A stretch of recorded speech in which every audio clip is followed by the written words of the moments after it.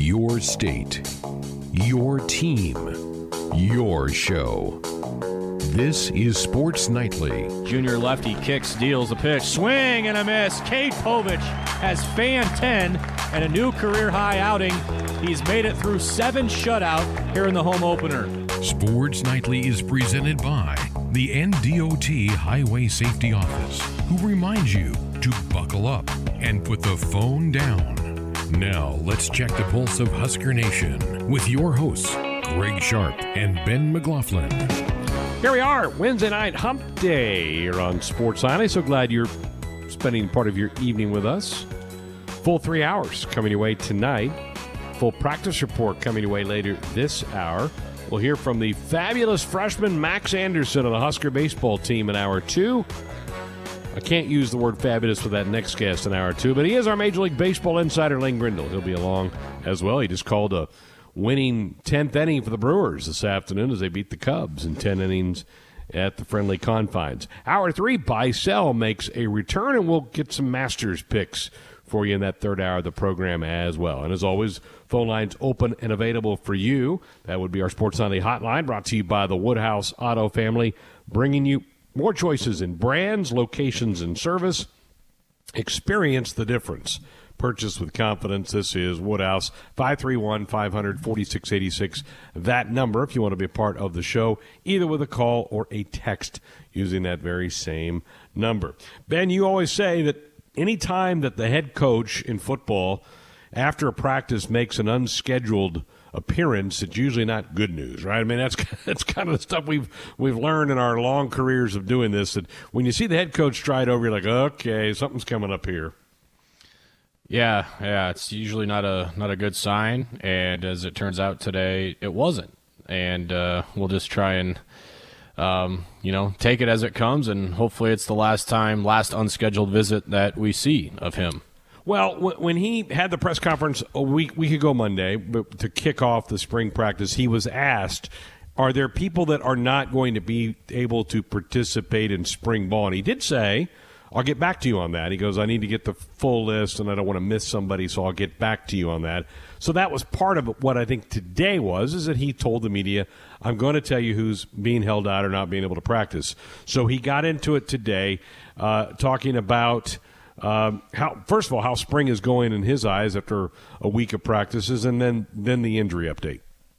Since you guys took the trouble to come down here, I thought I'd come out for a minute. Was really impressed with the spirit of practice today. There was a lot of competitiveness going on, seeing some good things, so we got a lot of work to do, but we're taking good steps. Just wanted to address, since you guys were there, a few of the injury things. We got a few guys that are out for spring, but we're expecting back for fall. Stilley, Stepp, Mueller, Witucky, Douglas, and Buford all had to have a surgery, are going to miss the rest of spring, but we expect them back. The rest of the guys are out, just kind of normal spring ball bumps and bruises and things of that nature, so should get the rest of everybody back relatively quickly. So as a mix of walk-ons and scholarship players, Buford is a true freshman that's here in the program, a defensive back. Obviously, Marquise Stepp is the running back from USC, and then Ben Stilley being held out. The least of my concerns is Ben Stilley. I mean, I think he's played enough football here. He knows the scheme. He knows all that. But the Stepp one is I don't like that, because that's a room that needs to figure out where it's going and headed into a year. In fact, he was asked about how the injuries with Stepp affects that running back room. The guys that are getting reps have an advantage. They're going to have a lot better chance. I love what I'm seeing from the guys that are out there. Missing a couple others because of bumps and bruises, and then Stepp that's going to be out for a while, but plenty of reps to be had. So I love how the guys that are out there are taking advantage of it, Sam. And then how is it? What is it with Stepp? When will he be back? Here's the coach. He'll be back this summer. So, again, this is something that he didn't know about, we didn't know about when he came in, and it gets in his best interest to get it fixed, to give him the best chance to be at his best. You along with me, is that the biggest injury that the ones that he rattled off, is that the one that's the most concerning to you? Yeah, it was the first one that caught my eye. Buford would probably be next in that line, because another freshman that's an early enrollee, that would be, valuable time that he can get. But I mean, in my eyes, Marquise Stepp's probably the favorite to win the starting job.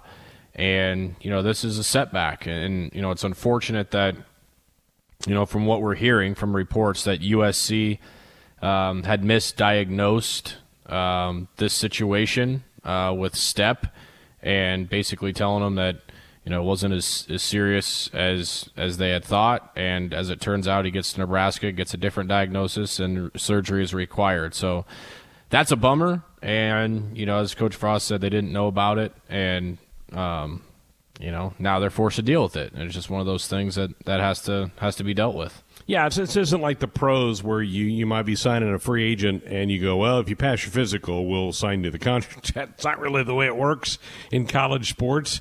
I mean, if a guy hits the transfer market and you take him, then you get what you get. And sometimes that happens. It's something maybe, like he said, he didn't know about, we didn't know about, so we're just going to have to deal with it and move on. And at least it's not a season ender or career ender for him at all. Now, what more about that room? And there is a guy who's caught their eye, according to the coach, and he's a true freshman. Let's listen into this. I got to say, overall, our newcomers, guys that should still be in high school or transferred here, I've been really impressed with. Gabe Ervin is definitely one of the leaders of that. He just has an approach like a pro. He acts like a grown-up, gets in the huddle and encourages and competes. And overall, that group of guys that came in here new, I'm seeing a lot of really good things from. So, some of the guys are swimming. They should still be in science class and at prom and high school track meets. So that they're catching up. But overall, really impressed with the group that came in.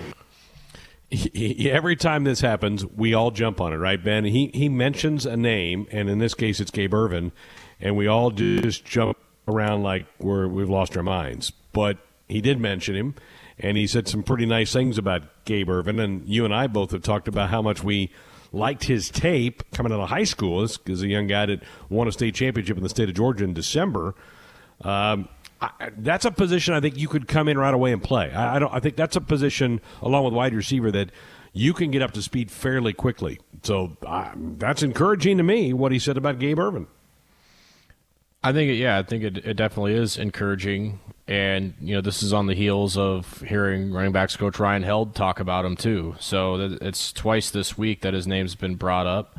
And, there's always a couple of names that seem to pop in the spring, and it sounds like this might be one of them. And it comes at a position that Nebraska needs somebody to kind of take over. And not to say that Gabe Ervin's going to come in and be that guy as a freshman, but it's nice to throw another hat in the mix of guys that are going to be expected to get some reps. And, if nothing else, you hope it pushes the other guys, the Ramir Johnsons, Marvin Scotts, Ramir Johnson, I think I already said him, Sevion Morrison. It's going to push those guys to be better and know that you've got, in one case, Marquise Stepp, who now will be out for the spring, but you've got a young gun and a freshman right now that's kind of smelling blood in the water and coming for some reps. And if you're an older guy, particularly Ramir, who's been here probably the longest, it better be a source of focus for you. And this is what we say, that competition makes everybody better. I think this is a good case of that. The football staff put out the date last week was it was a Friday practice, was their first practice in pads, and they put together a crafted video that they edited together. And one of the plays was Marvin Scott ripping off a big run, and it looked like he got a little extra burst to him. And that's a guy that I'm not giving up on. We saw Marvin with a handful of carries last fall. He didn't really blow you away. I thought there were a couple times he looked like he had some good runs, but certainly a guy that you don't give up on. It looks like he's at least a hard-nosed kid that's going to fight his way through that. So those are the comments from the head coach. He didn't stay very long with the media. He's slated to do a bigger batch of questioning next Monday for the Huskers. That'll be the next time that we will hear from some of the coaches, and it'll be the head coach primarily next Monday. So we'll get a lot more, I think, out of him next Monday. But wanted to hit on the injury part off the top. The last thing from him, he did talk about the Stille injury and what that might mean for the fall. No, still he had surgery before spring started. So, some of those guys, to be honest, they're going in through their 5th spring ball. I guess they missed one, but they've been here a long time, and more worried about getting them ready for season than I am grinding them down in spring ball. And honestly, Ben, I think it probably is okay in a lot of ways that it gives other guys more reps, right? I mean, we know what Ben Stille can do. The coaches know what Ben Stille can do. He's going to be a big part of it in the fall. But this gives Ty Robinson, Casey Rogers, the Polar Bear, Raekwon Buckley more chances, right? I mean, right now than Ben Stille, who we kind of know what we have. Yeah, 100%. And, again, Coach bringing home the point of we need to make sure Stille's ready to go in the fall. He doesn't need to go prove anything. We know what he is. So, yeah, this is a good opportunity for those other guys to get more reps. And, you think about how this staff runs practice, how many reps they go through, in a day. That already lends itself to everybody getting more reps. But when you take a couple of guys out of the equation, you can go even further down that ladder. So, I'm not worried about Stille. I think the more pressing thing is that he's ready to go for the season. And, you just hope that, whoever it is that gets those reps takes advantage of them and, an opportunity that they might not have otherwise got, or at least, at the clip that they are now with a couple of the guys out. It's a big situation for them to be in. And coming up in our practice report in the next segment, we will hear from Tony Tuioti, the defensive line coach, and Barrett Ruud, the linebackers coach. They met with the media. We'll have a full slate of comments from them about their 2 positions. I'm excited about both of them. I think both can be really, really good for this defense in the fall. I think this is going to be. Boy, I might regret this, but I think this has a chance to be the best defense Nebraska's had since that 2010 teams that had Levante and Ndamukong and Prince and those guys. I think this defense could be close to that level in the fall for Husker football. We'll see what those 2 coaches have to say coming up here in a little bit in the practice report. Also, I mentioned Max Anderson's going to be along in the top of hour number 2, the Husker freshman baseball player from Millard West, who's just gotten himself off to an amazing start, at a great weekend at Illinois. He's been playing DH, been playing third base. I saw a couple of more postseason projections today. Ben, the Huskers are in these sites, these people, and this is big that these people recognize this, because the folks that sit on the committee certainly follow the D1 baseballs, the Baseball Americas, those type of people who put out polls. They follow that so that they get the teams that are on their radar, and they know that they need to be on theirs. And right now, Nebraska looks like they're comfortably in the NCAA tournament that would start the first weekend of June. And I think that's big that they've gotten on the radar here in the first month plus of the season. Yeah, I think at this point, if you're putting those projections together, you're definitely, you're not going to be taken too seriously if you leave a first-place team of a Power 5 league, especially one like the Big Ten, who's put 4 or 5 teams in a regional the last few years in. I mean, if you're leaving the first-place team off, the validity of that immediately comes into question. So, yeah, I'm with you. It would have been really disappointing to not see Nebraska involved in those. Thankfully, they were. But at the same time, it's the halfway point of the season. You've got to find a way to continue to play good baseball, and there's going to be a valley at some point before this season's over. There's been some peaks already. Really, the one valley would be the Sunday in Minneapolis where you drop the doubleheader to both Ohio State and Iowa. But there's a long season to go. There's probably going to be a week or a stretch of games where Nebraska's not playing their best. You just got to find a way to cut those as short as possible, and move on to the next peak, so to speak. So I do think that it's good that they're being recognized, and I think what they've done on the field has more than proven that they're worthy of being in that discussion. But if they're continuously I don't even want to say in the top spot, in the top 3 of this league, it's going to be hard for those national writers to ignore what this team is doing. And, to your point about being on radars, I think that's already happened. I think that started happening a couple of weeks ago. And when you see teams like Michigan, quite frankly, get lucky to win a series against Penn State and then get blasted by Maryland on getaway day, and that's supposedly the banner team in your league, or that also has been anointed to a team like Indiana, who just got swept in a 4-game series. It becomes hard to hitch your conference to those wagons when results like that happen. So Nebraska just has to, and the team's not worried about that. We're worried about that because we can be, but the team just got to continue what they're doing and buying in to what the coaches are telling them, buying into each other, and good things are going to happen.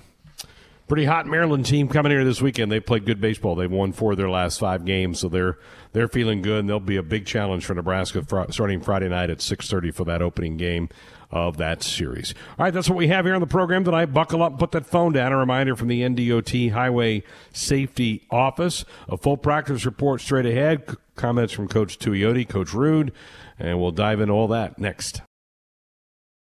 Every practice. We're going to work on it every single day until these guys master it. All season long. There's nothing better as an athlete than being part of something that's bigger than just yourself. And I think these guys are starting to feel that, and we'll keep building it. It's time for a Husker football practice report on Sports Nightly.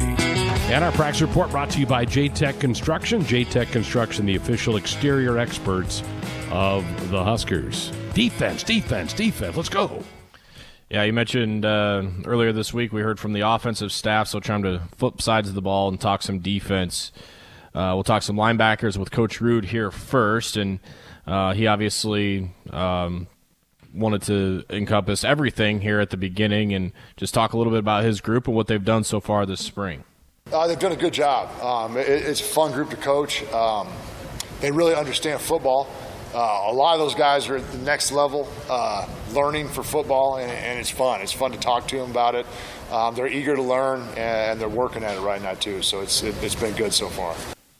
It seems like there are a lot of just football lovers in that linebacker room, Greg. When you think about some of the personalities that are in there right now, but also have come out of there, I feel like it's probably a good reputation and a good relationship between Coach Ruud and his players just about their day-to-day.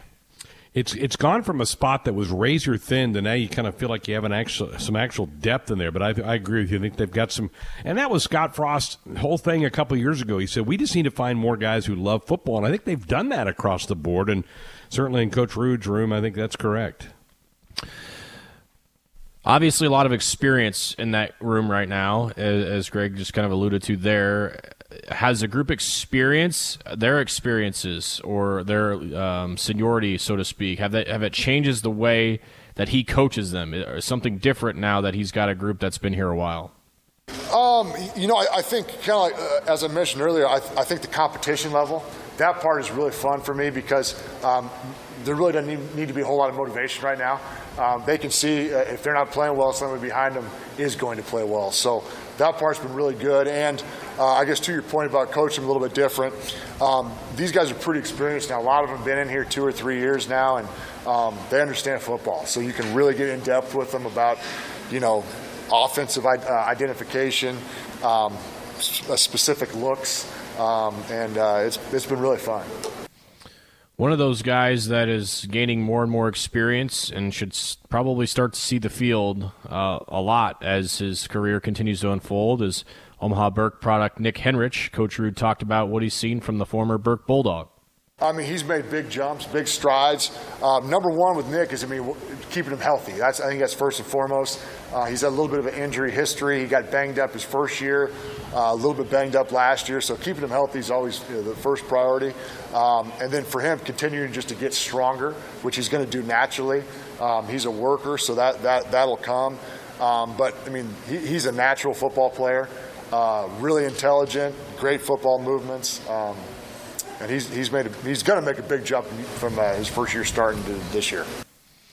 Another guy that's made a huge jump, starting to make a name for himself for this football team, just for the work that he's put in, but also gaining the reputation of a football player with his teammates is Luke Reimer. And beginning to think for a while there that this guy was a unicorn. I'll explain more why here in a second. But Coach Ruud offered his thoughts on the Lincoln product.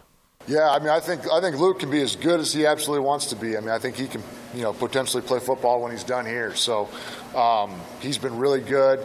Did a great job in the weight room in the off season, so he's gotten bigger, he's gotten faster. And then same thing with the rest of the guys. He really understands the game. He understands the ins and outs. He understands how offenses are trying to attack us. So he's a fun guy to watch. He's a fun guy to coach. When I say a unicorn, I mean the fact that how long have we been hearing about this guy in practice, right? I mean, we kept hearing about this guy, Luke Reimer. And, you know, any time that the opportunity presented itself to get on the field, he was hurt. It seemed to be ankle issues for him that kept him out a bunch. We started to see, okay, this guy is real, and he does play. And he does play at a really high level last year. But, again, hampered by lower body injuries and wasn't playing consistently. But I think Husker Nation got a taste, us included, of what Luke Reimer can do when he's healthy. Absolutely. Both guys you've talked about, Nick Henrich, another guy who was starting to make more and more plays. And I remember a play that Nick made against Ohio State, and you're like, whoa. That's who's 42? Oh, and he checked in. That's Nick Henrich. I mean, those guys, and you just hope that the stronger their bodies get, that they can take the pounding of Big Ten football and be out there play after play, snap after snap, because they're both really talented kids that are going to make us better. Let's move up a level and talk about the defensive line next with D-line coach Tony Tuioti, and let's just start first of the areas that the defensive line as a unit can improve. I always think that we can always find opportunities to get better. In our room, we always talk about good, better, best. And, you know, the young guys, Casey Rogers, Ty Robinson, all of them improved their game. Damian Daniels did too as well. Our big emphasis this week, or really throughout training camp, it's the finish part. We left a lot of plays on the field last year that we felt like we could have made, whether that's making a tackle in our gap, getting to the quarterback to affect them. So all those different types of things we want to get better at. So a couple of names there that he mentioned that we did see have good seasons for Nebraska up front, but Ben Stille, as we talked about in the first segment, out for the spring, and that leaves some opportunities elsewhere on the defensive line. What does that injury do for his room? Yeah, it gives the young guys the opportunity to take more reps, gives them a chance to grow, gives Stille a chance to be a leader in a different way. He's doing a great job of meeting with the guys and watching extra film outside of my meetings, and he's doing a great job in doing that.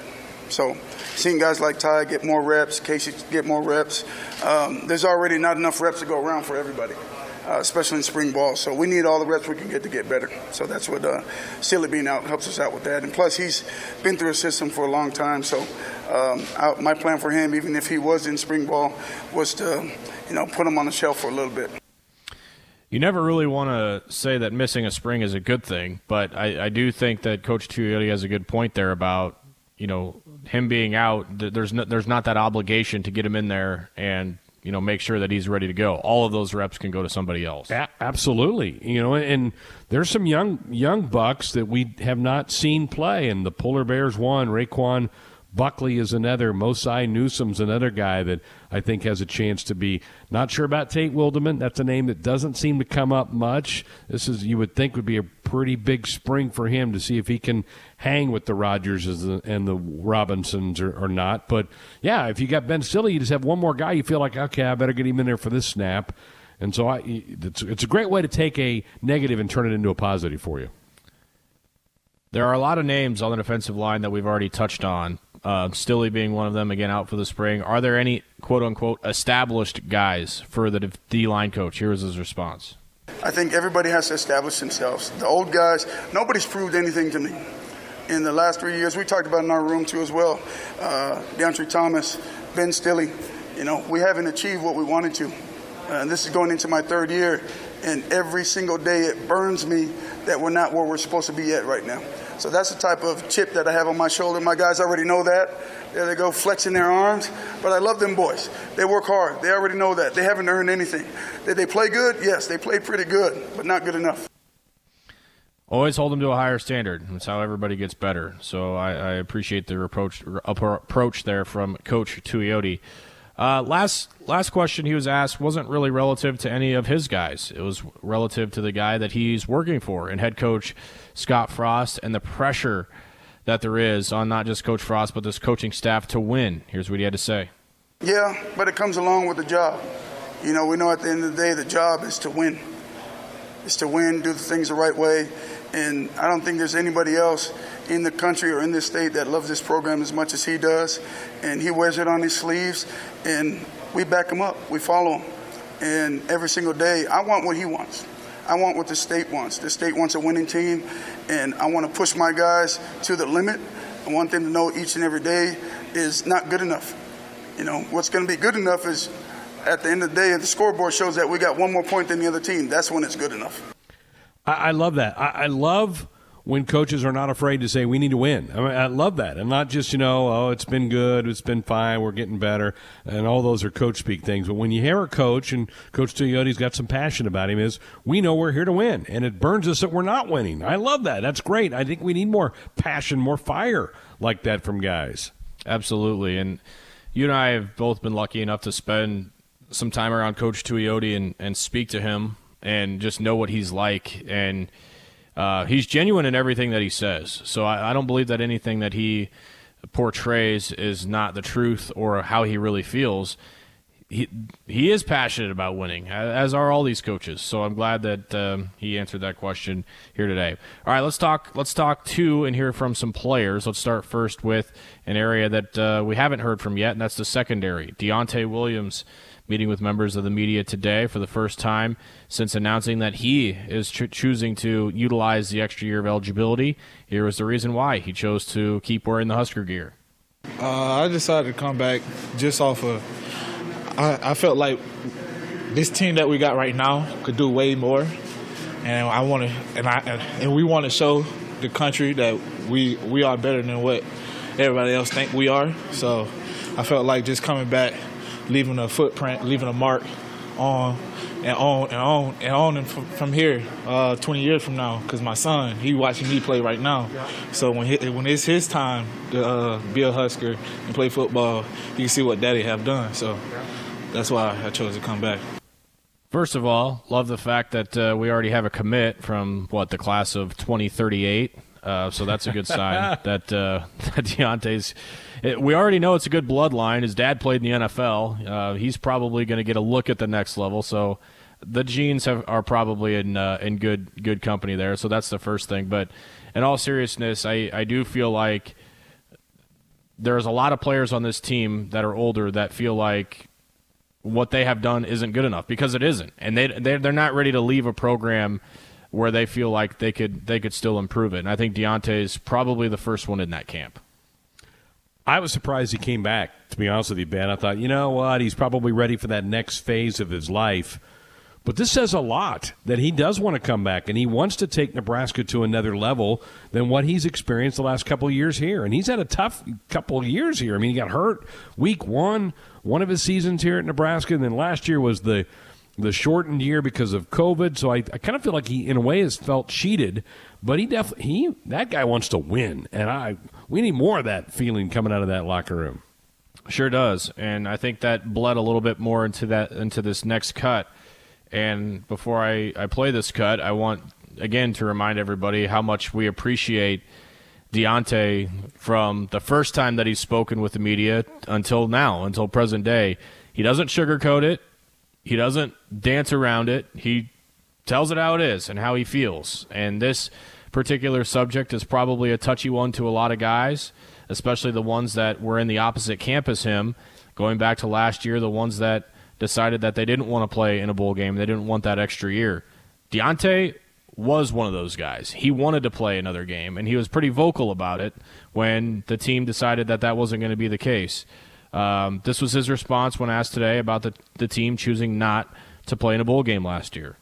Yeah, it was very hard, especially guys for me, want more film out there for the NFL scouts and stuff like that. But other than that, it is what it is. But we got to change that. That's something we got to change here, deep inside here. Like it's a culture thing. Got to change it. I'm assuming, and I don't want to speak for him, Greg, but where I read out of that, you're given an opportunity to play football, we're going to play football. That's at least how I took it. Yeah, I do too. And we certainly heard rumblings back in December that it was a divided locker room, that it was not unanimous to not play the bowl bid. And right there you found out where Deontay Williams comes down. He was in the camp that he wanted to go play one more game. And hey, I get all the other things. Even if that team had voted to play, there's not even a guarantee they would have played. I mean, you go take Iowa, for instance. They were lined up ready to play Missouri, and the Missouri had COVID issues, and the game never happened. That could have happened in Nebraska. But, again, give me more guys like Deontay that are burning and want to play. I'll go to battle with those kind of guys. 100%. That's a guy that I want to have my back on the field. Yep. 100%. All right, we'll finish it up with Ty Robinson, Nebraska defensive lineman. He spoke to members of the media today. He is a young guy, but he also spoke to some of the other younger players that have looked good on the D-line so far. Yeah, Nash has really made a big jump from last year to this year. I think last year was just good, like acclimation period for him. But coming in the spring ball, he looks good. Ruquan, he came in early. He's looking good too. He's going to take some time to get, transition from high school ball to college ball. Marquise Black, he's looking good. Mo's looking good. Everyone's making a huge jump from last year, which is most important to me because I need to know that I can trust that guy next to me to go out there and make plays as well. It's a deep group, and I think they continue to build off the performance that they had a year ago. We're going to be pretty pleased with what we see up front on the D-line. I agree. I think he's throwing names out there, and I'm like, oh yeah, I forgot about Marquise Black. I mean, there are guys that are pretty highly thought of. That room is building its depth up, and that's a good sign. And I thought one of my most positive takeaways, Ben, from the games we got to play in the fall is that I felt like for the first time in a couple years, physically along the lines, defense and offense, that Nebraska matched up week in and week out with everybody, even Ohio State, but certainly with Iowa in the matchup with them and some of the other teams that they faced week after week. And I don't think we've been able to say that after a lot of seasons. I did last year, and I think that's going to continue this fall. I would have loved to have seen how this group would have stacked up against Wisconsin this year. Yep. I feel like that's usually a pretty good measuring stick. We all know that opportunity was taken away from us. But Iowa's inability to run the football against this team last year, I think, is a telltale sign given the history of what the Hawkeyes have done to the Huskers up front on the lines. So 100% I'm with you, and I can't wait to see how this group progresses throughout the spring and into fall. Good. Great stuff to hear from those guys. Again, our next media availability for Husker spring practice will be Monday. The head coach will be the headliner for that media session on Monday. We'll recap it for you that night on the program. Kind of yucky out today, right? A little chilly, wet, damp. Glad there was no baseball scheduled for today. Might have a little tough time getting that one in, but it's supposed to be good over the weekend. Chance kind of overnight Friday, but it shouldn't affect either the Friday night or the Saturday game for the Huskers and the Maryland Terrapins. We welcome you back. It's hour number 2, Sports Nightly here on this Wednesday night. Greg Sharp, Ben McLaughlin with you. We're going to talk some Husker baseball with Max Anderson coming up here in a few minutes. We'll talk more baseball later in the hour. Lane Grindle, the former host of this show, now part of the Milwaukee Brewers broadcast, will join us for our Major League Baseball Insider segment, talking about the start of the season, this little bit about the All-Star game fiasco that has enveloped the league and really has a lot of people fired up. So we'll get Lane's take on all that coming up later on in the hour. Now, Will Bolt had his weekly press conference today, followed up by Max Anderson, the young man from Millard West, who's had just an amazing start to his college career. And after he got done with the media, Ben, you had a chance to talk to him. Now, is there any Millard West code in this that we need to be aware of to pick up anything you two are mentioning to each other, or are we good?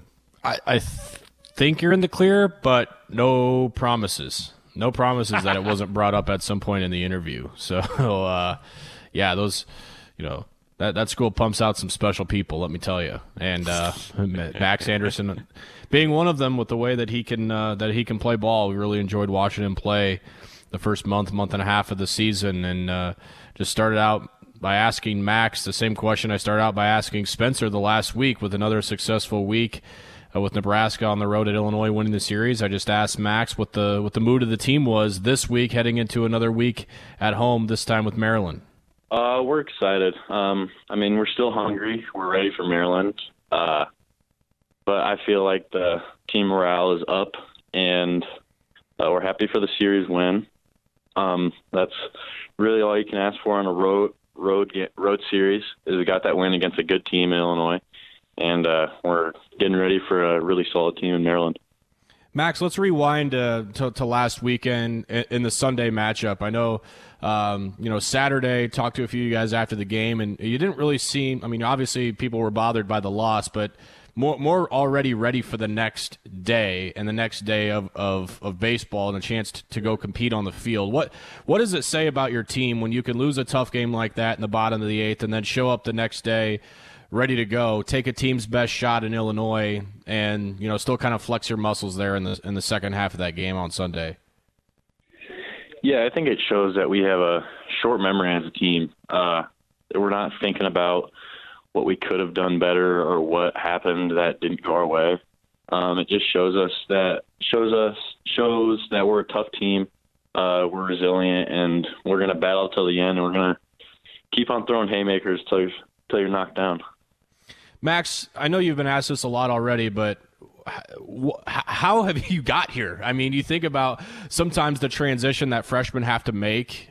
You and Bryce and even some others, freshmen, have put in the lineup right away, and you've contributed. How did you get to this point, and what type of work did you have to put in, conversation with the coaches, everything encompassed to allow you to be in this spot that you're in right now?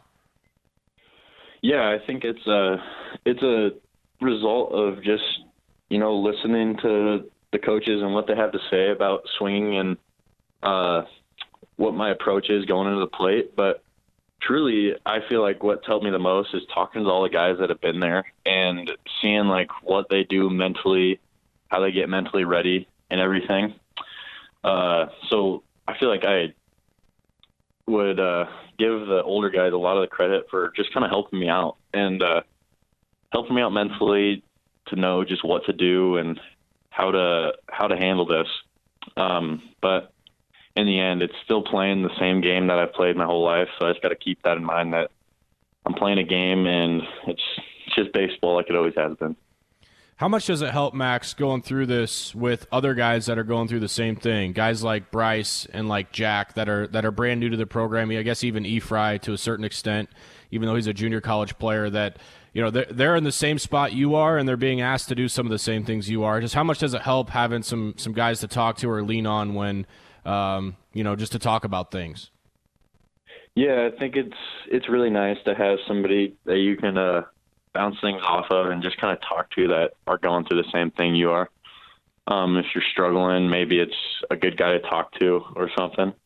But yeah, it helps to have that you're not alone and you're having guys that are going through the exact same thing with you. I mean, the stress for us freshmen, we've never really been through the college where it's school, practice, school again, sleep, baseball. It's just kind of a repeated cycle. So going through that with everybody else really has helped, and you're not alone. So I think just being able to figure out that schedule with everybody else has been a big help. Max, how has this come at you? I mean, have you done much reflecting at all? I mean, last year, you're playing for the Wildcats. Well, I guess technically, you weren't with COVID, but and now you're a Nebraska baseball player. You're playing in front of crowds. You're having to do media interviews. You're facing college pitching. You're wearing Husker uniform. I mean, have you taken a second to kind of catch your breath and understand how quickly this has all come at you? Yeah, it was really kind of surreal when it happened. The first time that it really kind of hit me was the first home series last week. Was after, I think, the Friday game. I went home and I was like, wow, I just played a game for the first time in front of a bunch of fans, and I was in a Husker uniform that I grew up watching people play. I just remember coming to all these games and seeing all those guys and wanting to be them. And now that I'm a player, it was pretty cool. It doesn't feel like that at all, that I'm a Husker player yet, but hopefully when I look back on it, it will.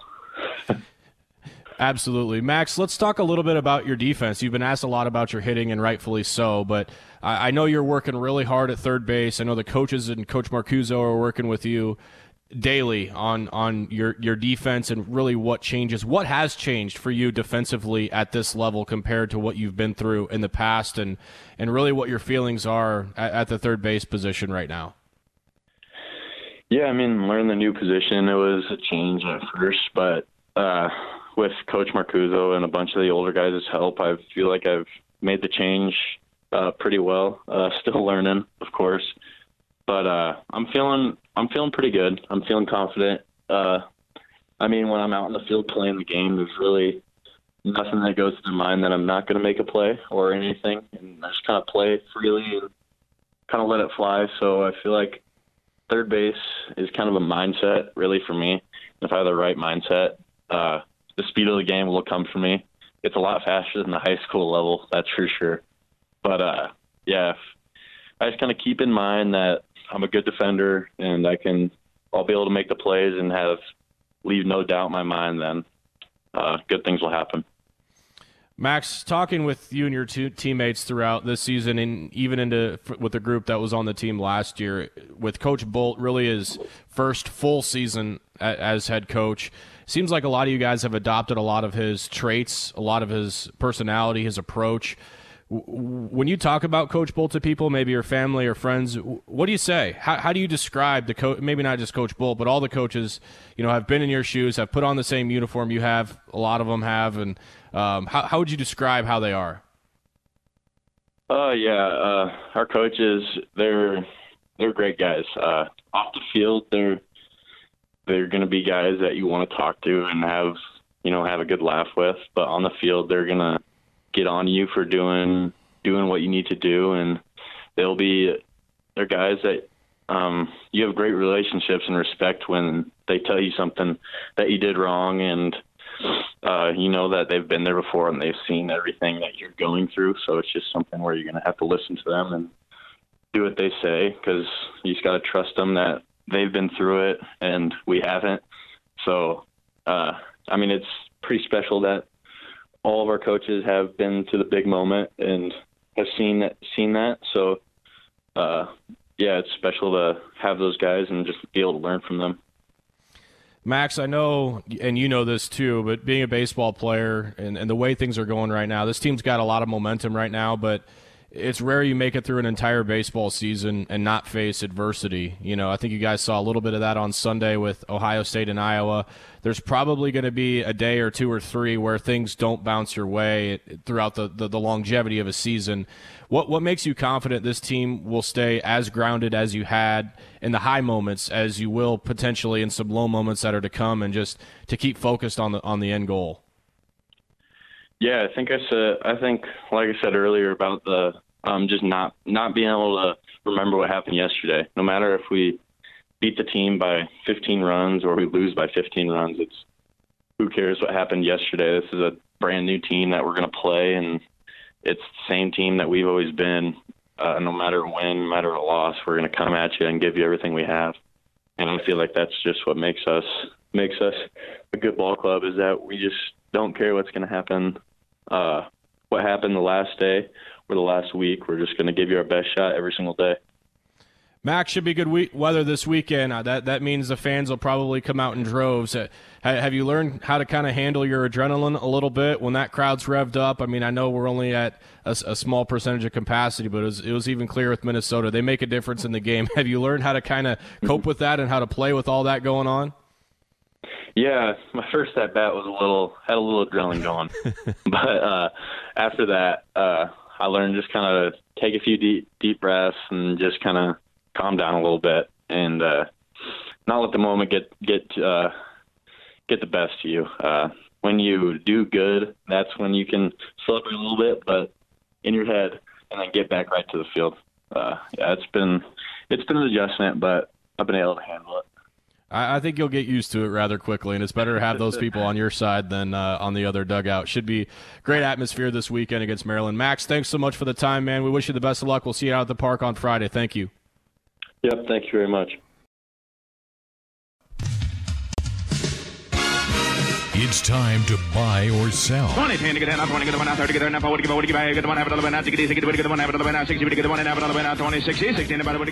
here's the hosts of Buy or Sell, Josh Hilkeman and Austin Orman. Well, here we go, and we've gotten used to the last couple times we've played having a bunch of answers to go through, but this week we only have 5 answers. So It's a little bit slimmer pickings, and honestly, there have been a couple of older questions that we've been sitting on for a while, going all the way back to season 1, honestly. So they will come around here in the next month or so, I think, but we're going to have to wait a little bit longer before we get to those. So The worst I can do tonight's 0 for 5. I'll take it. That's correct. All right, we'll start with a Husker baseball question that Greg asked last week. Buy or sell that the Huskers would score 20 runs or more this past weekend against Illinois. That was a buy. The Big Red scored 28 runs, so had a big offensive effort against the Illini, and half of us bought it and half of us sold it. The buyers were Ben, Tim, and myself. Everybody else sold it and was wrong, but off to a good start for Ben, Timmy, and me. All right. Let's do it. Good All right. start. We'll jump from college baseball to the pros. Ben, you asked us, buy or sell that the first homer of the Major League Baseball season comes from a lefty or a switch hitter. A coin flip question. The answer, a sell. Righty Miguel Cabrera homers through a snowstorm in Detroit. He is on the board first, so the answer is a sell, as he's a right-handed batter. Josh and Tim, the only two correct. Ben, you sold it or bought it? I honestly don't remember what I did. I mean, yeah, I'm pretty sure I took the left-handed hitters because I'm yes, a lefty. you did. And that would have been a buy. Yeah, that was your logic too. You were left-handed, so you went with the buy. Yep. I wish that I had picked a player. I don't think I did. I think I threw around a couple of Yankees, and that didn't end up. Luke Voigt. Didn't somebody throw out Luke Voigt? Maybe. But anyway, I'm glad that I got the question right. My first question last week was involving the Final Four, and I asked buy or sell that either of the Final Four games or the national championship would be decided by 3 points or fewer. That, of course, was a buy. The classic in the Final Four between Gonzaga and UCLA was 93-90 Zags in OT. All of us sold it except for Tim. That makes me mad. But So did Tim actually pick that one, or was he flipped for on that one? he picked it. I don't know when he did. I reminded him to put his picks in last week after we were done. I don't know when he did it. He did it by the time I went through the answers earlier today. So he might have cheated and done it on Monday or Tuesday. I don't know. Might have to go back and check the version history on the Google Doc. Yep. I might have to do some research on that one. I don't believe that he could have gotten that one right all by himself. That's what I'm saying. All right, Tim's question from last week, also Final Four related. He asked, buy or sell that Gonzaga wins the national championship and Drew Timme wins the most outstanding player of the tournament award. But, of course, not the most outstanding Timme award. Tim hoped to retain that. So 2.5-part question. The answer, though, is a sell. Zags lose to Baylor. Timme not named MOP. Greg and Ben, you two the only two that bought it. Greg buying an and question. Comes back to bite you, Greg. Stupid. And just adding this in there, I think that Drew Timme did take over the Outstanding Timme Award from Tim Curran. He did. So. He has my vote. Right. Anybody but Tim Curran had the most Outstanding Timme Award. All right, just one more answer here, and this one is. I'm 0 for, by the way. I'm 0 for 4 right now. You are 0 this for one. 4. Greg, you asked a Husker softball question. Buy or sell that the Huskers would hold Rutgers to 12 runs or fewer this past weekend. The answer, a sell. They had a couple of good games against the Scarlet Knights, but ended up allowing 16 runs in the series. And Brett and I were actually the only ones to get this one right with a sell. Everybody else bought it and was incorrect. Wow. Yikes. 0 for 5. Yeah, Lordy. Greg, 0 for 5. Ben and Austin, you guys weren't much better. You were 1 for 5. Brett was a little bit better, 2 for 5, but still below 500. And then me, who you heard, I gave my answers last week during buy sell. I went 4 for 5. Tim also went 4 for 5. Not sure when he got his answers in. Might have cheated. We don't know. So Likely that happened. So that makes things a little bit tighter up at the top of the leaderboard. Actually, now, Ben, you're tied with Tim for first place, 38 of 65. I'm 1 back at 37. Greg, you're 3 back at 35. And Brett's up there, too, at 34. Austin still lagging behind at 30 of 65 on the season. Goodness Work to gracious. do. Work to do. That's a bloodbath week. Yeah, that was a tough week for all of us except For you. I'm still not really confident that Tim did this on the up and up, but I will take. I felt good about that week that I had because everybody else struggled. So yeah, you nailed it. All right, let's jump in. Greg, you get us started. Okay, Husker baseball. Our first question: buy or sell the Nebraska starting pitchers throw 15 or more innings this weekend against Maryland. 3-game series. 15 divided by 3 would be 5 innings apiece for each starter. I'm going to sell it. Ooh. Man, I think that's probably pretty close.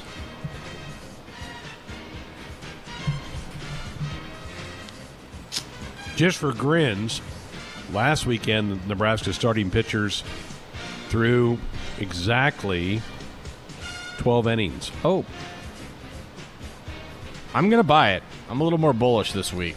Yeah, I'll buy it too. I think that all it takes is one way or the other, a 3-inning start or a 7-inning start to kind of push it one way or the other. But I think that the Huskers will get at least one really good start, and then the other two will be solid enough to get it to 15. I'll buy.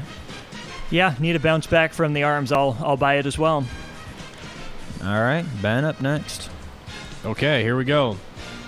On to some Major League Baseball here, so we'll stay within the ball bat sports. Buy or sell that there is a cycle hit and a no-hitter thrown before the All-Star break. This, of course, coming on the heels today of Brewers pitcher Brandon Woodruff having a no-hitter going into the 7th inning. Yeah. We've also seen some hitters go nuts already here through the first 2 weeks.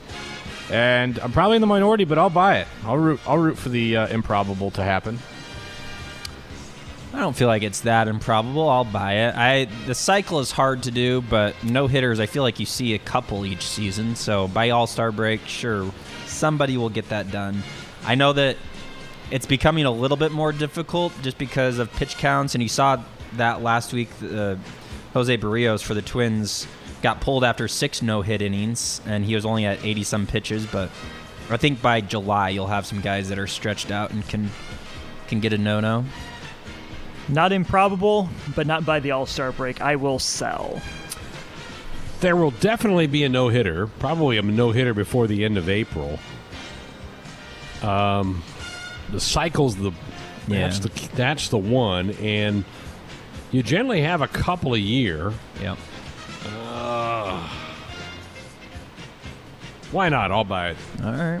Oh, geez, I'm Tim on this question. Yikes. I can't believe there's this many buys. I know. I kind of thought I'd be in the minority here. Got to root for something, It's fun every once in a while. All right, I'm going to switch it up here and go over to golf. Of course, the Masters starting tomorrow. Buy or sell that at least 4 former winners of the Masters finish in the top 15 this year. I think that is definitely possible, but I'm going to sell it. I don't have the list pulled up. I could probably start rattling them off, but initially the question read 3 finishing in the top 10, but I went with 4 in the top 15, and I'm still going to sell it, though. Yeah, I like the line. I think it's just a little bit high, though, so I'm with you, Josh. I'll sell. Let's look at it. Okay, DJ's obviously in the field. Tiger's not. Patrick Reed is. Sergio is. Danny Willett is. Spieth is. Bubba. Adam Scott. Charles Schwartzel. Phil. Zach Johnson. I think that's it. 4's a little aggressive. I think I would have bought it at 3. I'm going to sell it at 4. All right. I'm going to sell it as well. I think 4 is probably a little too much. All right, very good. All right, my first question of the week, Husker volleyball related. Buy or sell that Husker volleyball plays at least 8 sets in the NCAA tournament? I am going to buy that. Yeah, I'm all over that too. I think That means you play 3 matches. I think the Huskers will win their first match against whoever they get between Texas State and Utah Valley, and then they'll probably play Baylor, the 12 seed, in the next round, and I think they'll win that. So that's basically what it's asking is, and even then, like if it's 5, if you go 5 against Baylor, that's also getting to 8. Right. So I'm going to buy. Yeah, I'm going to buy it too. They'll drop a set, I think, in one of the first 2 matches, so that gets you to 7. And I think they're an Elite 8, at least an Elite 8 team, and that means 3 matches guaranteed. So, yep, buy it. All right. Yeah, I'm going to buy it. I like the question. I like the number of sets, and I like the Huskers even more, so I'm buying. Very good. All right, Tim asked a Major League Baseball question. He's submitted this. Buy or sell that Shohei Ohtani strikes out at least 5 batters and gives up less than 3 runs in his next start. So 2 runs or fewer, and strikes out at least 5 batters. I am going to sell. I think he'll get to the strikeouts, but I think he's going to allow at least 3 runs. What did he do in his first start? Pitched 4 2/3. I think he had like 7 Ks. Allowed less than 3 runs. Okay. I will buy the and. Question, I'm a big Shohei Ohtani guy, former Orman rowboat for not very long due to injuries, but hey, what an appropriate situation too to have him get injured. Yep. Seriously, but yeah, no, I'm all aboard the Showtime train. I will buy it. Love it.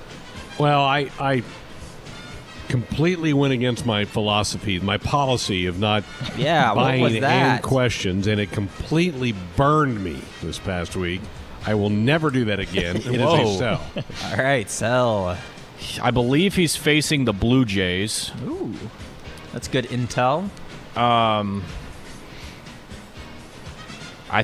for sure thinks he strikes out 5.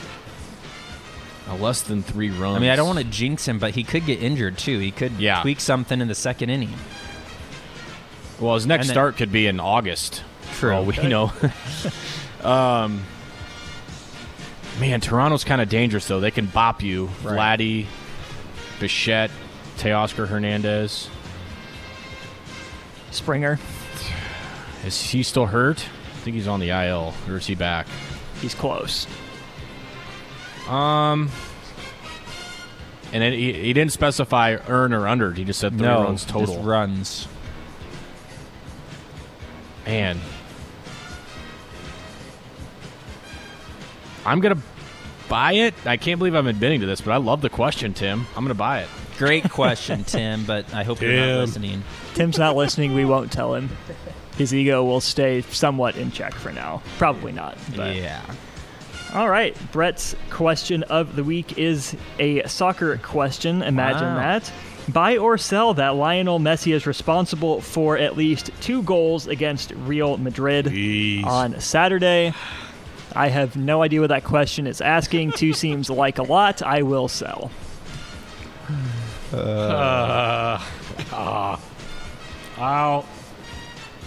I'll sell.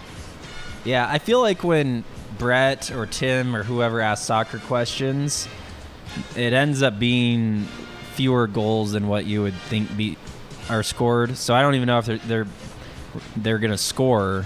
Barcelona's going to score 2 goals. So I'm going to sell it as well. These are the ones we need them to get their answers in ahead of time. I know. Especially soccer. When he asks when those guys ask their own questions, they need to tell us if they're buying or selling. That's what I'm saying. Yeah, we'll make that a rule going forward. If you're not here, give us your answer. Yep. I would guess that Brett's buying it, though, because he's the biggest Barcelona fan. Yeah, Ben, what are you doing? I honestly, you lost me at Lionel Messi. So what's the question again? Is he responsible for at least 2 goals against Real Madrid? So goal or assist? No. Goal or assist? Sell. Sorry. All right, lots of sells there. Okay. Greg, back to you. Back to me. All right, Husker softball. They host Illinois this weekend in a 4-game series. Buy or sell that the Huskers have more extra base hits than the Illini this weekend. How good's Illinois? Illinois is 4th in the league right now. They have a better league record than the Huskers do. Their team ERA is better, but Nebraska has more extra base hits to this point in the season than Illinois does. Tricky. I'm going to buy it. All right. I think I might too. Last week I went against the Huskers softball team, and I don't like that. Even though I got a point out of it, I will buy that they do that. Well, I'm going to flip the logic on Josh. I went with the Huskers, and they burned me. So I need the point. I got to stay atop the standings. Yeah, good point. I'm selling. Austin? Go Red Team. I'll buy. All right. Sure. Buy for Austin. Yeah, Ben, you can make up a point there. Back to you, though.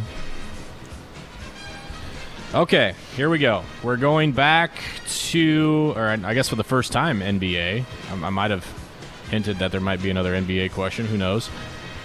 Buy or sell that Kevin Durant, James Harden, and Kyrie Irving all play in the same game and score at least 60 combined points before May 1st. For more background info on this, James Harden tried to play through a hamstring injury yesterday. I think he made it like 3 minutes into the game before he re-aggravated the hamstring. He's on the injured list. 10-day. They said he's going to be reevaluated in 10 days. Kevin Durant is back in action tonight for the first time. Came off the bench in over 2 weeks, so he hasn't played in a game, but he's cooking in about a month. He's rolling right now. Kyrie Irving, who knows where that dude's at, where he wakes up every day. What are you doing? I'm thinking. I'm going to pat myself on the back. I think this is a good question. Yeah, great question. I will buy it. Okay. And I don't feel great about it. Greg, you yelled out sell as it was being asked. Yeah, well, obviously it's an question. So, yeah, you're right. I'm actually going to sell it too. I think it very well could happen, but here's the thing. Yeah, I don't. Before May 1st, that's only a few weeks away, so I'm selling. I'm buying. I think it happens. Getting them to play together, I think, will actually be harder than all three of them scoring 20. Right. True. All right, my second question comes from Husker Baseball. Buy or sell that Nebraska has a game decided by 1 run this weekend or a game decided by at least 10 runs. So either or. This is not an and, it's an or. Game decided by exactly 1 or a game decided by at least 10. I'm going to buy it. I don't know which one. I'm not going to call my shot on which side of it happens, but I think both could happen in a 3-game series, so why not? They could. They're not going to. I will sell. I don't think the 10-run game happens. So now, is there a tight one that is decided by a run?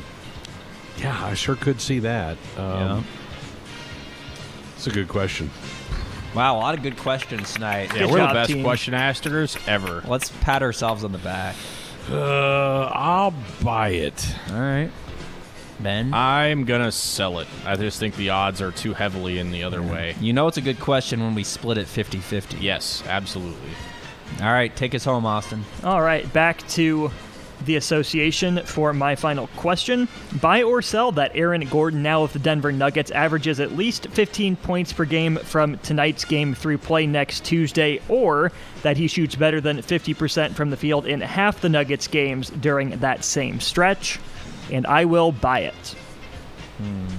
First of all, how'd you land on Aaron Gordon? Because I was doing some reading on Aaron Gordon. He is now more a role player than a feature option, and his lines are about 15 on 50% since joining the Nugs. By the way, before we move on to the rest of our answers, Austin originally had a question about Zion Williamson and the history that he's trying to make tonight, but I scratched that because we're over halfway through the game and we could have... How's he doing? I don't know. Not great. Austin, look, not on No, pace. No, really? Okay. Yeah. Oh, boy.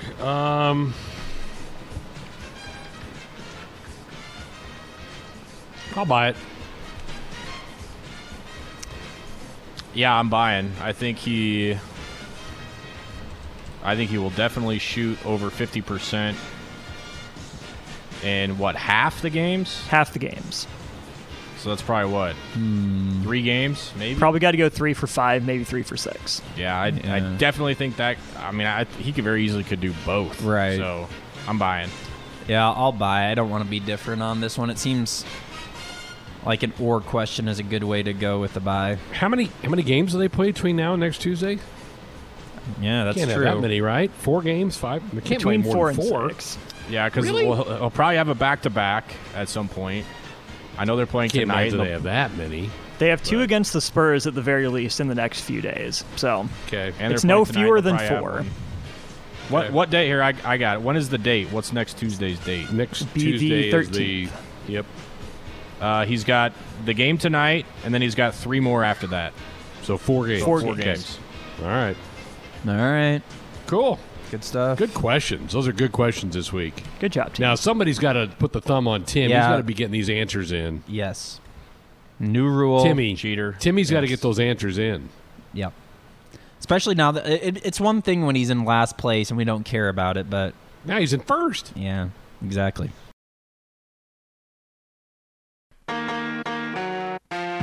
531-500-4686, the number to dot us up with a comment or question, or fire off a text using our U.S. Cellular text line. Proud to be the official wireless sponsor of the Huskers. U.S. Cellular, connecting Husker Nation.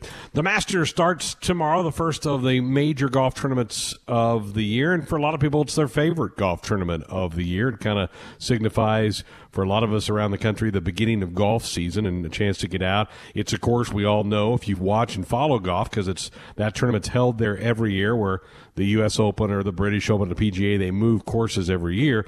The Masters is in the same course. You really get to know the course and get it going. There's a lot of traditions around the Masters. They don't call them fans, they call them patrons.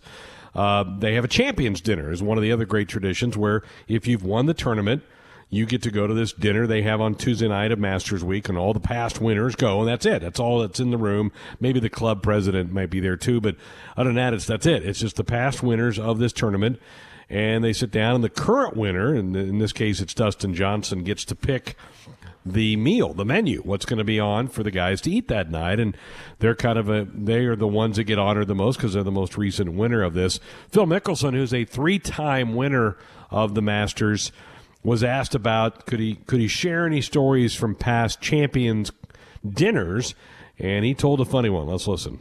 I'm always open to whatever the Masters champion has to try. I've tried a lot of different cuisine over the years. I think it's pretty cool.